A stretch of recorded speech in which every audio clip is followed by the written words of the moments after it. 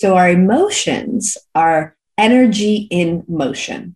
And if you don't allow yourself to fully be with that emotion, feel that emotion, then you're not allowing that energy to move and that energy gets stuck. And so the first thing is how people relate to their emotions. Do you want to wake up feeling like you are stepping into who you are meant to be, into the best possible version of you? What if I told you that the key to your best life, health, and happiness are all around you? You just have to find what works for you.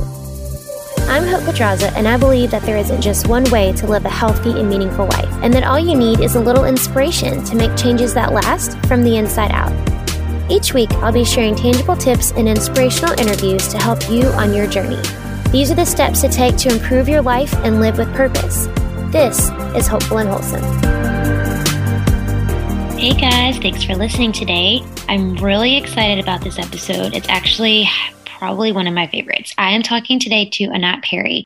She is the founder of Training Camp for the Soul, and she's a transformational life coach. And today we are talking about emotional blocks, how you can uncover them, how you can overcome them, and all the things that kind of come with self-sabotage and our fear of failure and all these beliefs that we have in ourselves that hold us back from doing what we truly want into living a life of fulfillment and success. She's going to basically take you through a therapy session, and it's pretty awesome. So I hope y'all get a lot out of this episode. Y'all enjoy. All right, guys, we are going to hop right in. I have on today Anat Perry. She is the founder of Training Camp for the Soul. She's a transformational life coach, and she specializes in developing her clients' emotional resiliency. And we are going to talk about all of that and how we can all take inspired action. So thanks so much for coming on today, Anat. Yeah, thanks, Hope, for having me on here. For sure. So as a transformational life coach, what are you working with clients the most on? Unlearning. So uncovering what they learned in the early years. You have young kids, so you'll appreciate this. Prior to the age of 7, what did they learn? Because it's in those years that the script is formed, so to speak, the script of your life. You just said it before we got on this, how your infant, or not your infant, but your toddler just keeps repeating everything that everyone says. That's what happens. So we don't even realize how much of who we are and how we're operating today isn't really who we are. Mm-hmm. It's who we learned to be by what we saw, what we heard, and what we felt energetically from our caretakers. So for most people, that is mom and dad. So how do you get to the root of that? So you're saying unlearning. So how do you get to, first of all, I guess that's a multifaceted question. So if you're unlearning, I guess the first thing is you have to realize what you're unlearning. So how do you uncover the things that you need to unlearn? Yeah. So there's 5 stages of healing, or 5 stages of transformation. And stage 1 is awareness. And this is, I think, what leads people a lot of times to do a program, hire a coach, read a book, go to a seminar. It's becoming aware of something that they want to quote unquote fix or change. And so it's a good starting point. And then really what myself and my team help our clients do is, let's go to your garden and let's uncover all the weeds. And so we specifically will look at the different areas of development and the areas that if you are functioning well, if you've got the right learning, then you're functioning well as an adult. And when I give you these areas, you'll be like, oh yeah, of course. So we look at, and you can see these as like subjects, right? Like these are the subjects that mom and dad were responsible for teaching you. So self-esteem, expressing your needs and wants with others, knowing how to give yourself what you need and want, limits and boundaries with yourself and others, connection, so your ability to connect to your own self as well as how to connect with the world and others, and then responsibility. And so you could see these as like all the different little pockets and areas of a garden. And it's like, all right, let's tackle one at a time and start to look at, what did you learn in this area? So we have different visualizations and questions and ways to bring you back to observing your life as if it was a movie. So it's like, let's rewind the movie, Hope, and look at, so if we were watching your mom, was she the type of mom that was always go, go, go, busy, busy, running around, cleaning the house, taking care of this, running all this stuff, and then finally like, exhausted? Or was she the mom that never got off the couch and was dealing with depression all the time? Or was she the mom that was always exercising and running a business and all that? So it's like all these ways to look and observe whatever kind of mother or father you have start to bring up the beliefs.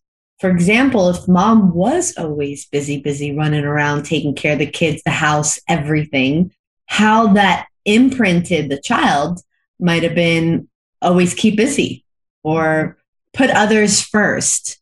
Your needs don't matter. And I'll also throw this in and say there's a different relationship as to what you learned from mom compared to dad, even though they may do the exact same thing or say the exact same thing. That's interesting. So mom is the role model for the self. A child looks at mom as mom is me. I am mom, not separate. You're a mother, so you can get this, right? Where did this come from? Why is this the way that it is? Well, baby was in you for 9 months in your energy. And then, birth happens and you hold your little one for the first time and you say, I'm your mommy. And the child hears, wah, wah, wah, wah, and doesn't know what he or she's looking at or what, can't understand what you're saying. But what they do know, what is familiar is the energy. And the energy feels like home. It feels like the same energy I was just in for 9 months. So in that moment, there's this, I am mom. Mom, this is just me. Mom is an extension of me, which is why in those early years, you have an infant. Who are they inseparable from? Who do they want? Mom, because you are their foundation. You are their safety until they start to develop more and realize, oh, I am separate. I am my own self.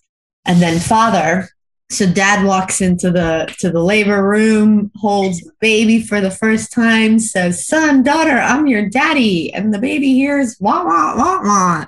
But I imagine at least the very first time that the father held its child, that he was on like oozing ecstasy times a million, like so much love, a lot of pride.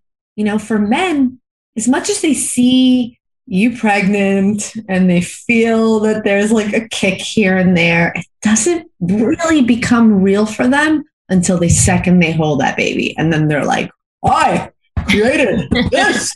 Like there's a level, it just is. Totally. Like that, right? Yes. And part of their like oozing of love is the pride, is like the, oh my God, wow. Like, and so the baby feels this energy and it's at a very high vibration of love. And not to say mom's energy isn't loving, but mom's energy of love has been cultivated for 9 months. It feels different than this like blast of like, oh my God. And so for the child, it's like, whoa, what is this energy? I've never felt this before. This is not me, but this feels great. So this is everything that's not me. So in that moment, the relationship that gets formed is dad is my world. Dad is everything that is not me. And dad represents love. And I don't know about you, but I always held my daddy on a pedestal. Yeah. That is why there's this like, we are always trying to get back to that level of pure high love. Yeah. And either our fathers live up to it or they break our heart. And so father represents the heart, mother represents the womb, the root, the nurture, the safety, all that. Father represents the world. So you're probably not there yet. Your kids are still young. But when they start to get to like the age of 6, 7, 8, they're going to be like, Mom, leave me alone. Right. And more drawn to dad. Yeah. And so for the mothers listening, I know it's going to be a little heartbreaking, but you just got to trust that it's innately what they need now is to learn from the world about how to be with others in the world. And if you're fortunate enough that, the father's in the picture and the father has time to really devote to the kids, like, great, do it. Mm-hmm. And they continue to look at you as the role model for what's possible mm-hmm. for themselves, with themselves. Yeah. So that's how it forms. And I've been doing this work, facilitating this work for 5.5 years with hundreds of clients, and it is accurate. Yeah. They could tell me they're challenged with something with themselves, like, oh, I'm always like hard on myself. And I'll be like, so is mom hard on you or hard on herself? Yeah. Did you know that? I'm like, that's how you learned it. Mm-hmm. Or they'll say, I don't trust others to be there for me. They're just not safe. And I'll be like, yeah, so dad was not around, or he didn't honor his word. Yeah. Or he was abusive. He was that, like, it wasn't safe. Yep. Right. So done it enough to see accuracy in it. Yeah. Mm-hmm. So when you're going back and looking and you're helping people kind of uncover those that started, in those early years of life, what do you find is one of the most common themes? Like, are there more ones that are more common than others that people have to kind of bring forth? It's a great question. There's so many. Yeah, I'm sure. So many, it really depends. But I'd say, common themes because of the society that we're in and the era that our parents grew up in, and depending where you were raised, if you were raised in the Midwest, then there was a lot of, conversation around religion and God, and you have to do what God says, and you have to be good and all that, right? Or if you came from a broken home, then there's going to be a lot around that. If mom and dad struggled financially, there's going to be things around that. Mm-hmm. If both parents were always working, then it's that. So there's a ton. Mm-hmm. And there's the things that we're aware of when we come into it. And then there's my clients, they experience like popcorn moments of like, oh my gosh, I didn't even see that I had that. Yeah. I didn't even realize how, because it becomes so innate, right? It becomes like, well, it's just normal to be a people pleaser. And people start to relate to themselves as, I am a people pleaser. I am a procrastinator. And I'm like, no, you're not. Test this out.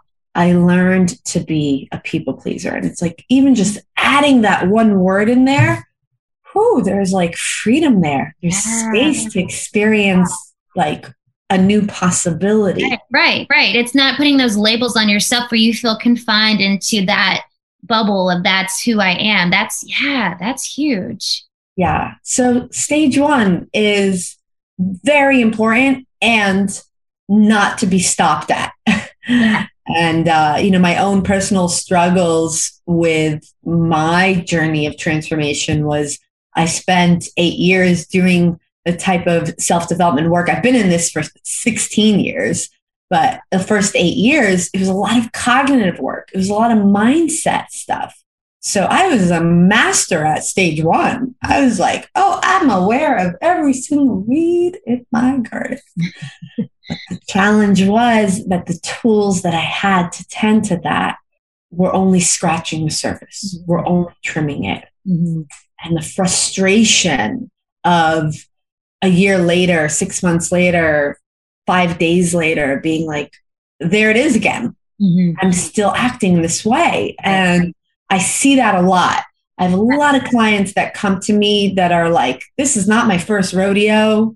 I've worked with coaches. I've done self-development, before, and I'm still struggling with X, Y, and Z.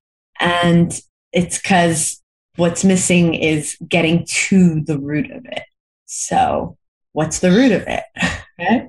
Yeah, because that kind of leads me to my next question. That's what I was going to ask, because you kind of get into these loops, right? Where you're just doing the same thing over and over, and you have those same feelings that keep coming out. So So what does it look like to really be able to master those emotions and kind of take control of letting those feelings and thoughts about yourself come back up? Like, how do you master that?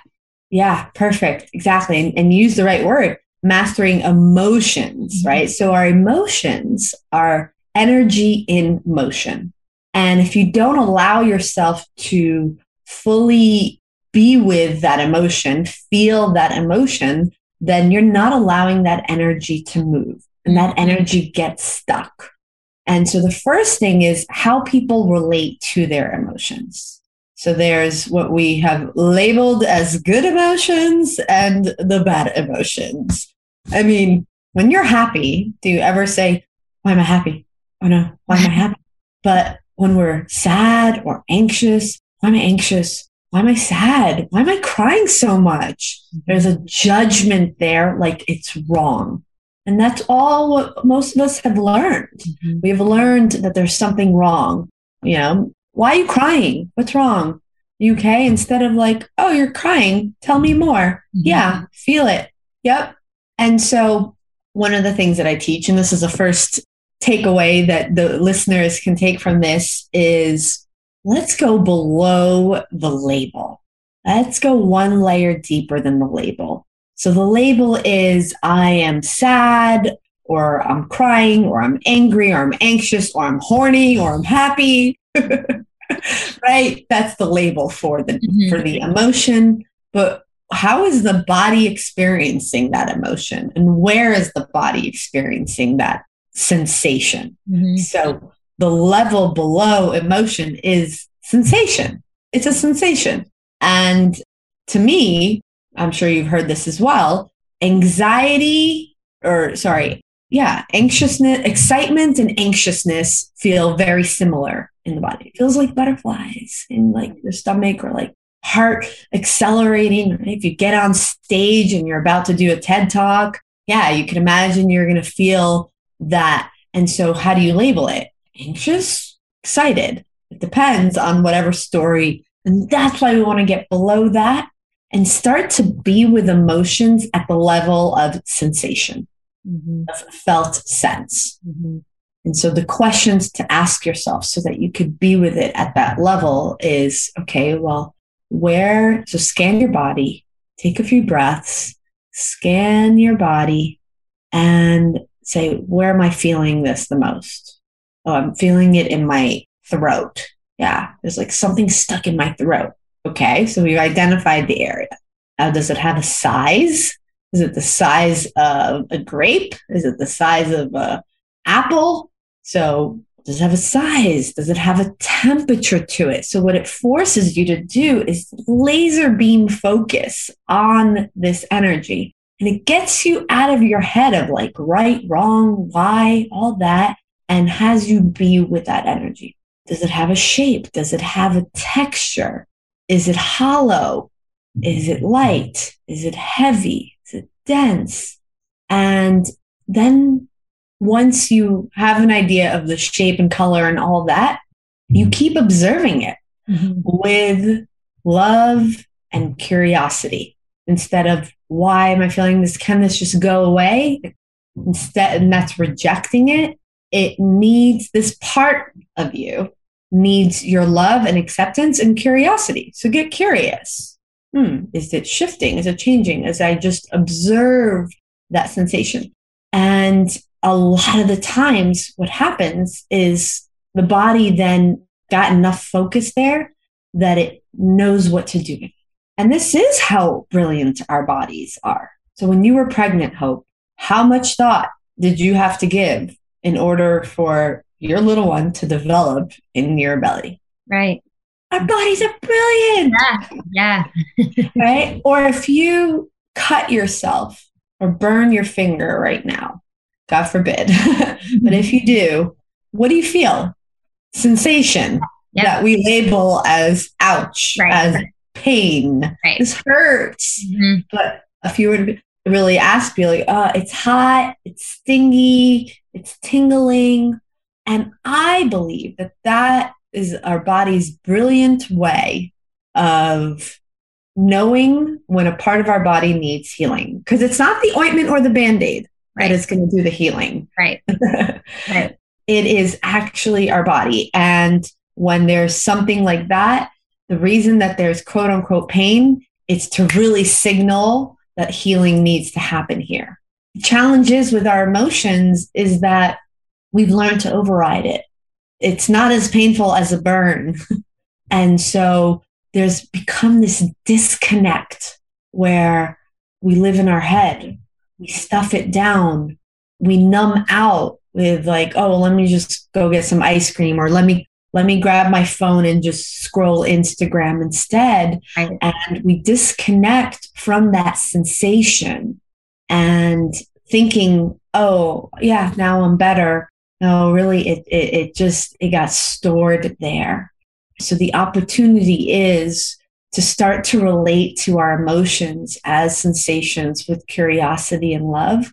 And when you truly, truly are able to give it that focus, it can move and shift in 90 seconds, or it could start to release itself in 90 seconds. Mm-hmm. So as a mother, Hope, when your child is upset, if you let them move through that upset, how long is it? Not long. Yeah. Not long. It's when we question that it prolongs it.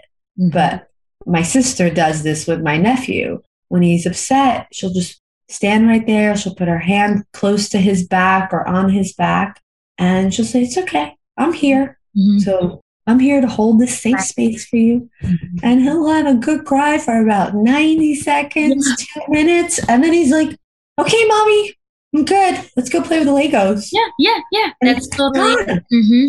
And so let's remember that is not only the gift of that a child has, that is the gift of us as humans. Mm-hmm. When we remember that our emotions are just a part of the human experience. Mm-hmm. All the emotions are. Mm-hmm. Hope, if your children went a whole day without laughing or crying, would you be concerned? Totally. Yeah. But why do we question it as adults? Very true. There just needs to be this reconnection to that. Right. And one of the challenges that makes it a little longer is that we forgot to feel safe. We forgot to know that our bodies are safe. Whether it's, something happened traumatic and there's some, trauma there or PTSD there, or you've just programmed yourself, you've learned to disassociate and disconnect a lot. And so a very simple practice that I teach, here's another tool you all get to take away, is what I call priming safety. So, if you were to repaint the wall, what would you do first? If it was blue and you wanted to turn it to white, right? You would prime it first. And so call it priming safety before you look to reconnect with your body, you prime yourself with it. And so how does one sit when they feel safe? Open, right? Huh. How do you sit when you're scared? When you're in a fight with your partner? Yeah.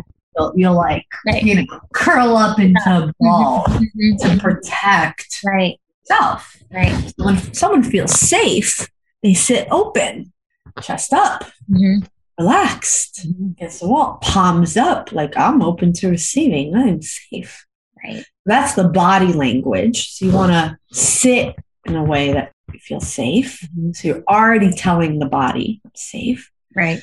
And how does one breathe when they're scared? They either don't breathe, right? They freeze, or they breathe really shallow into their chest. Mm-hmm. How does one breathe when they feel safe? Deep, long inhales in and out of the belly. So same thing. That's what you want to do with the breath. Mm-hmm. And then the last part of priming is, well, what do you tell yourself? A lot of times we're not aware that we're creating more fear for ourselves. Mm-hmm. Like, I can't, oh my God, this is scary. So let's change the radio station and instead say, I'm safe. I'm safe to feel this. I'm safe to experience this. I'm safe to be in my body. I'm safe. And you just keep repeating it, whether you want to do it out loud or in your own head to yourself. So you breathe and you keep repeating that. And it's like a priming meditation, right? Until you feel yourself drop out of the monkey mind and into your body. And then scan your body from like your toes. So if I told you right now, Hope, to put all your attention on the bottoms of your feet, suddenly you're present to there's a sensation there, right? But if I didn't tell you to put your attention there, you might not realize, oh, foot is cold, or foot feels nice and soft in this fluffy, slipper. So that's a way to start, and then work up the body into like the root and the stomach area and the lower back, and start to just scan and get familiar with any stuckness, any sensation that I'm feeling there.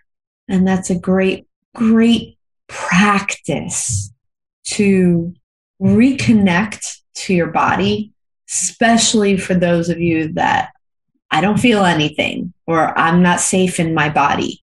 I have clients that need to do that for a few weeks before they even ready to tend to a weed in the garden, right? To feel an emotion at the level of sensation. They're just so used to going to their head and asking why.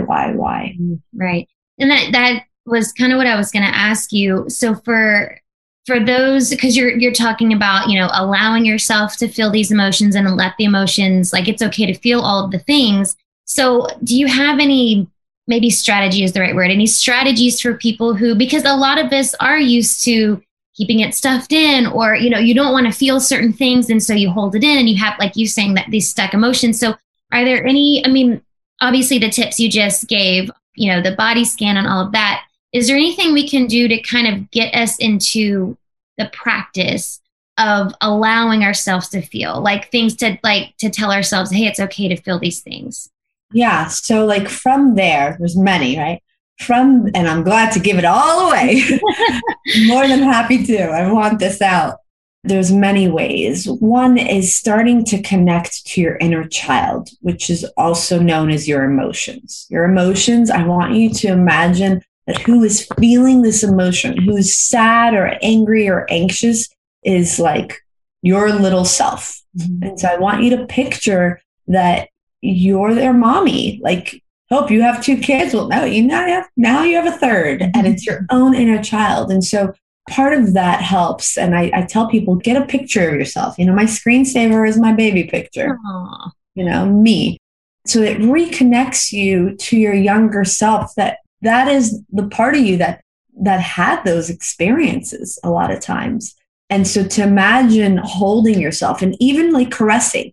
Do you know how many alpha men, CEO types that have never cried? I tell them, just imagine picking your little one up and give yourself a hug and just caress your arms up and down. They crack right open. Niagara Falls. You'd be amazed. It's like, are we ever that loving and kind with ourselves, where you just pick ourselves up and say, it's okay. I know. Yeah. And acceptance. Stage 2 is like acceptance and commitment, and the willingness to accept that a part of you does feel this way. A part of you, yes, had that experience. Part of you had that heartbreak. Yeah, mommy was not there for you. And so the willingness to just accept that was your reality. And then pick yourself up and say, it's okay. Like, you get to finally feel that I am here to hold you through that. So that's part of it. Yeah. I love that. That's great. Yeah. So are there, I guess, what would you say for someone who maybe they're, maybe the emotional state that they're, stuck in, or that loop that they're stuck in, and maybe it's causing or leading to some sort of self-sabotage, what would you say is the best starting point to get past that? Great question. So if you're aware that you're in self-sabotage, and then like get a little more specific, like, yeah, I always say that like I'm going to work out and then I don't do it. Mm-hmm. The question ask yourself is, oh, it's not who I am. Mm-hmm. What I learned. Who did I learn this from? Mm-hmm. This mom's energy or dad's energy? And sometimes it's not that we so I want to also say this. Sometimes we copy. We learn and we'll copy. And sometimes we rebel. Mm-hmm. We say, I'm never going to be like that. And then we do the complete opposite, which is still not who you are. Mm-hmm. It's another way to survive what happened. Mm-hmm. So to explore, oh, yeah, mom was like this. Mom was always sacrificing herself for others, mm-hmm. not thinking that she mattered. Yeah, that's what I learned. And then taking yourself down memory lane. This is a lot of times what we guide people through, and we have a guide in our program until they get the hang of it themselves. Rewind the movie, Hope. Can you remember a time when you learned this from mom? Mm-hmm. No, I can't remember a time. Okay, well, can you imagine? Because our body does not know the difference between imagination and reality. So we could watch a movie, even though it's made up, and still cry or scream as if it's real, right? And so even if you can't remember, because I know a lot of us block our childhood for whatever reason, imagine. Can you imagine? Can you picture your mom doing that thing? And imagine what it was like for your little self or yourself. You know, see what you saw, hear what you heard, feel what you felt. And it reconnects you emotionally to that moment of, okay, observing mom, always frantic and busy. Yeah. And then letting your little one, your inner child, speak through you. Being curious, what was that like for you? Can you imagine it was like for you? I felt alone. I was scared. Where do you feel that in your body? So it's this constant balance of observing the sensations that arise and what you witnessed and heard. Mm-hmm. Right? There's times in our life where, yeah, we think of a memory and we totally feel, or something triggers, right? There's the word triggers, an experience that never got completed. This is an opportunity to complete open loops, because before the age of 7, logic wasn't formed. Right. Logic part of the brain. So, you know, a child doesn't know right, wrong, doesn't understand, oh, dad's just at work. Not that dad doesn't care about me. They don't get it. They're just like, dad's not here. I'm alone. Mm-hmm. The world's not there for me. And like, boom, that's what happens. And so the opportunity now as adults is we get to be that observer. We get to bring the safety and the full awareness and consciousness that we have to the emotional child. Mm-hmm. So the mindset is there, right? But not as a way to override. Because a lot of times what people do is they'll say, oh, well, yeah, I understand. My dad meant well. And that was me for years. Mindsetting, like trimming the weed. And so this is like observing through like, okay, I'm going to hold this space of knowing, but not as a way to discount and override the experience that I did have as a child. Mm-hmm. I'm going to give myself permission now to fully feel it. And the difference that makes is the difference between feeling as indulging, oh, whoa, poor me, where now you're drowning in it, and feeling it as like, yep, that's the experience, and fully feel it. And you know it's no longer your reality, because people get stuck in the loop where they're operating as adults as if what happened is still happening. Right. And the fear of feeling that feeling is that it's going to be overbearing and you're going to be sucked into it like a pity party. Oh, woe, poor me. Oh my God, oh my God, oh my God. And the indulging. And how you know you're indulging is there'll be a lot of like story attitude. You'll just keep fueling the fire with all these reasons and evidence and this and that. And when someone has a weak mind, they do that, right? And that's why mindset is important, and coming with consciousness, you know better, and you still get to feel what's there. Right. That's great advice. I think that's huge I know for me personally, it's just allowing yourself. I do that sometimes. Like, well, I don't want to feel sad. Like, I don't want to feel sad about that. I don't want to think it's sad. I love that in this work, you're giving yourself permission to feel it and like work through the emotion rather than like yourself keep replaying it. Like, that is what it is. This is the emotion, and like working through the emotion. I think that's huge. Yeah. That's because, like I said, stage 1's awareness. Stage 2 is acceptance and commitment. Mm-hmm. So the commitment may be there, which is why people are, reading the book or the program or whatever, but accepting it. Right. Sometimes that's where people need a coach. They need a facilitator. They need a guide. Right. Because there's a part of them that's like, you want me to accept this? And there's such an attachment to, but he was a jerk or she was this. It's like, and it doesn't, or the idea of having to go there is so scary, right? So sometimes people need a lot more safety and someone holding their hand through that. So you get to stage 3, which is the root of it, which is releasing. And the body releases in many ways. Crying is a very powerful form of release, which is why your children, your babies do it. They didn't cry, they'd be, all that energy would be stuck. So crying is powerful. It should be rewarded. It should be celebrated. So that's one way. But other ways that some people may not realize their body's actually releasing is yawning. Yawning is a form of release, of energy release. And yes, we yawn when we're tired. And why do you think that is? Because your body's releasing energy. But I mean yawning where I'll be guiding a client through this and they will consistently yawn, yawn, yawn, yawn, cool. Yawn. And they have plenty of sleep. It's not that. So yawning, so if you're experiencing a lot of yawning as you're doing it, your body's releasing, your nervous system is down regulating, right? It's coming out of that fight or flight of having to fight this thing. Mm-hmm. Burping is a form of release. Yes. No way. And it's funny and it's fun when you witness someone doing it and it's just like, they're just consistently burping, laughing. Now that's a fun one. Mm-hmm. It's contagious, but there are people, you'll have laughing attacks. Mm-hmm.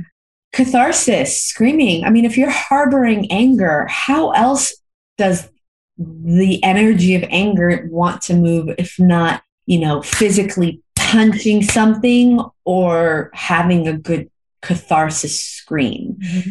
Those of you that are harboring anger, which for me, I definitely did because I had it, that like anger is bad. It's an emotion. Like that was the bad emotion. Crying is good. If you are going to scream, don't do it from your throat. Do it from your root. Mm-hmm. So imagine having to pull out a really deep weed, right? Or pick something up that's really heavy.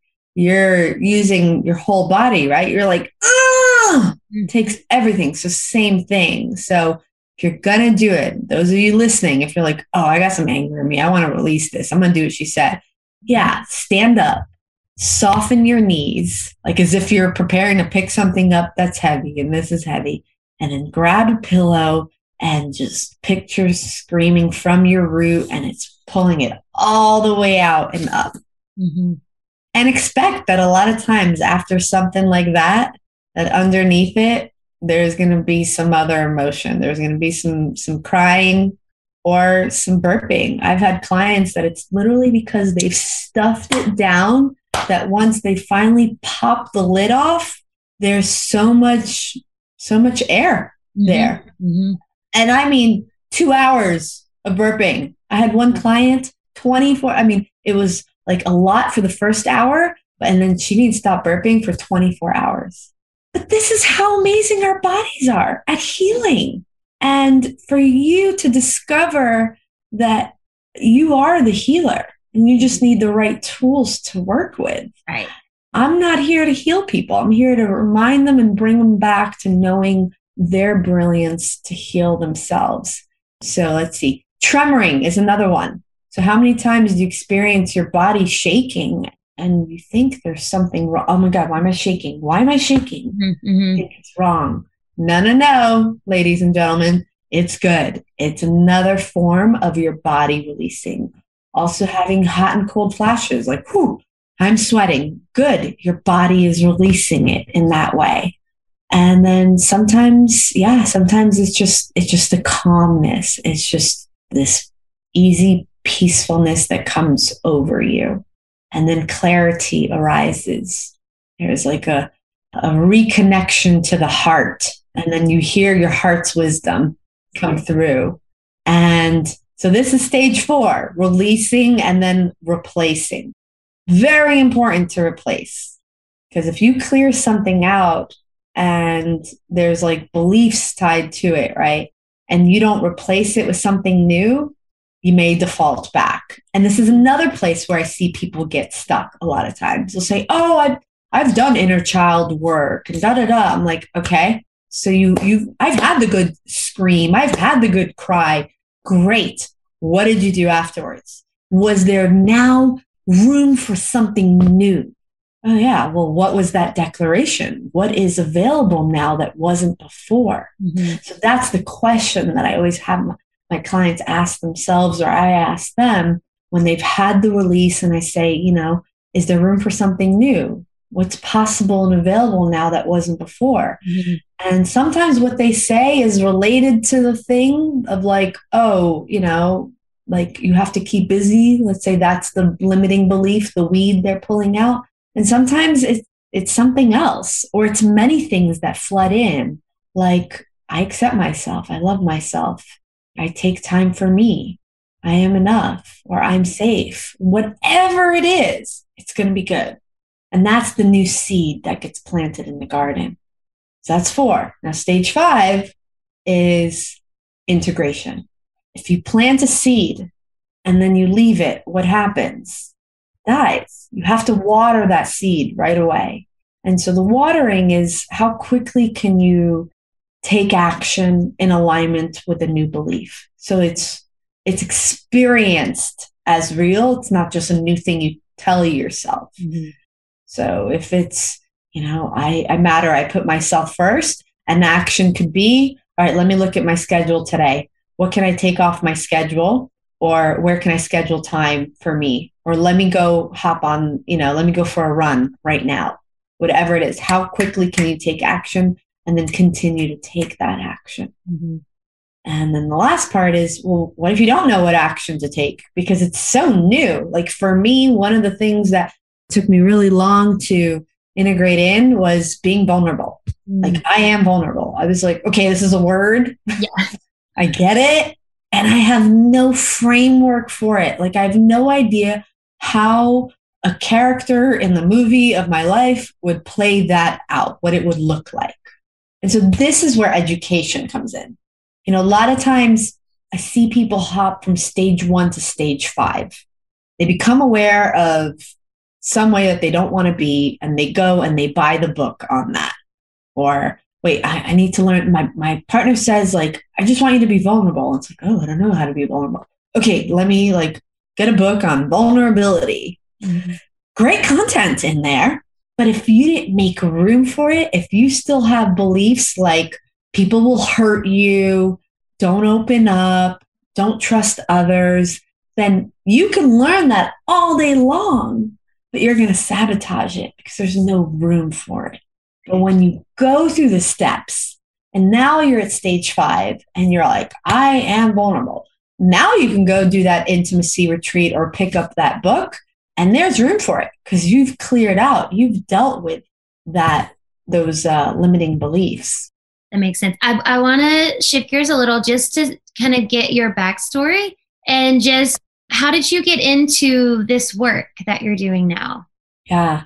So I majored in finance, although I wanted to major in psychology. I just didn't want the 8 years of school, but there was always a part of me that loved, like my girlfriends used to come to me in high school for advice. God knows what I said to them. But back then, whatever I said created peace of mind. So there was this natural ability that I had with it. And so it found its way back to me, even though I went to school for business and finance. And it started with my own journey of wanting to heal certain things and spending 8 years trying to find my own self and different modalities and different mentors. What it did is it developed me as a coach, a lot of practice in that, but it didn't give me my own transformation. And I never gave up on it, because giving up on it would mean giving up on myself. And it led me down the path of like leaving the cognitive world of learning and more into plant medicine and body mind psychology and somatic work, and finally experiencing transformation, which, by the way, is not a walk in the park on a beautiful sunny day. It is a walk through a burning forest and there's a dragon to slay. So if you're experiencing a lot of pain and it's hard and it's scary, keep going. You're where you need to be. It's exactly how it goes. And so there was always a desire to want to help others, but I knew that until I got myself there, that it wouldn't be in integrity and it wouldn't be of service to me or others.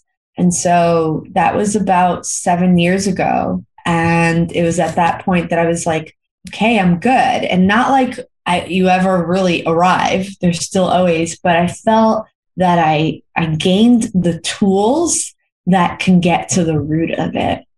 And so it was just, I was ready. I was ready to step into what I always felt was my purpose.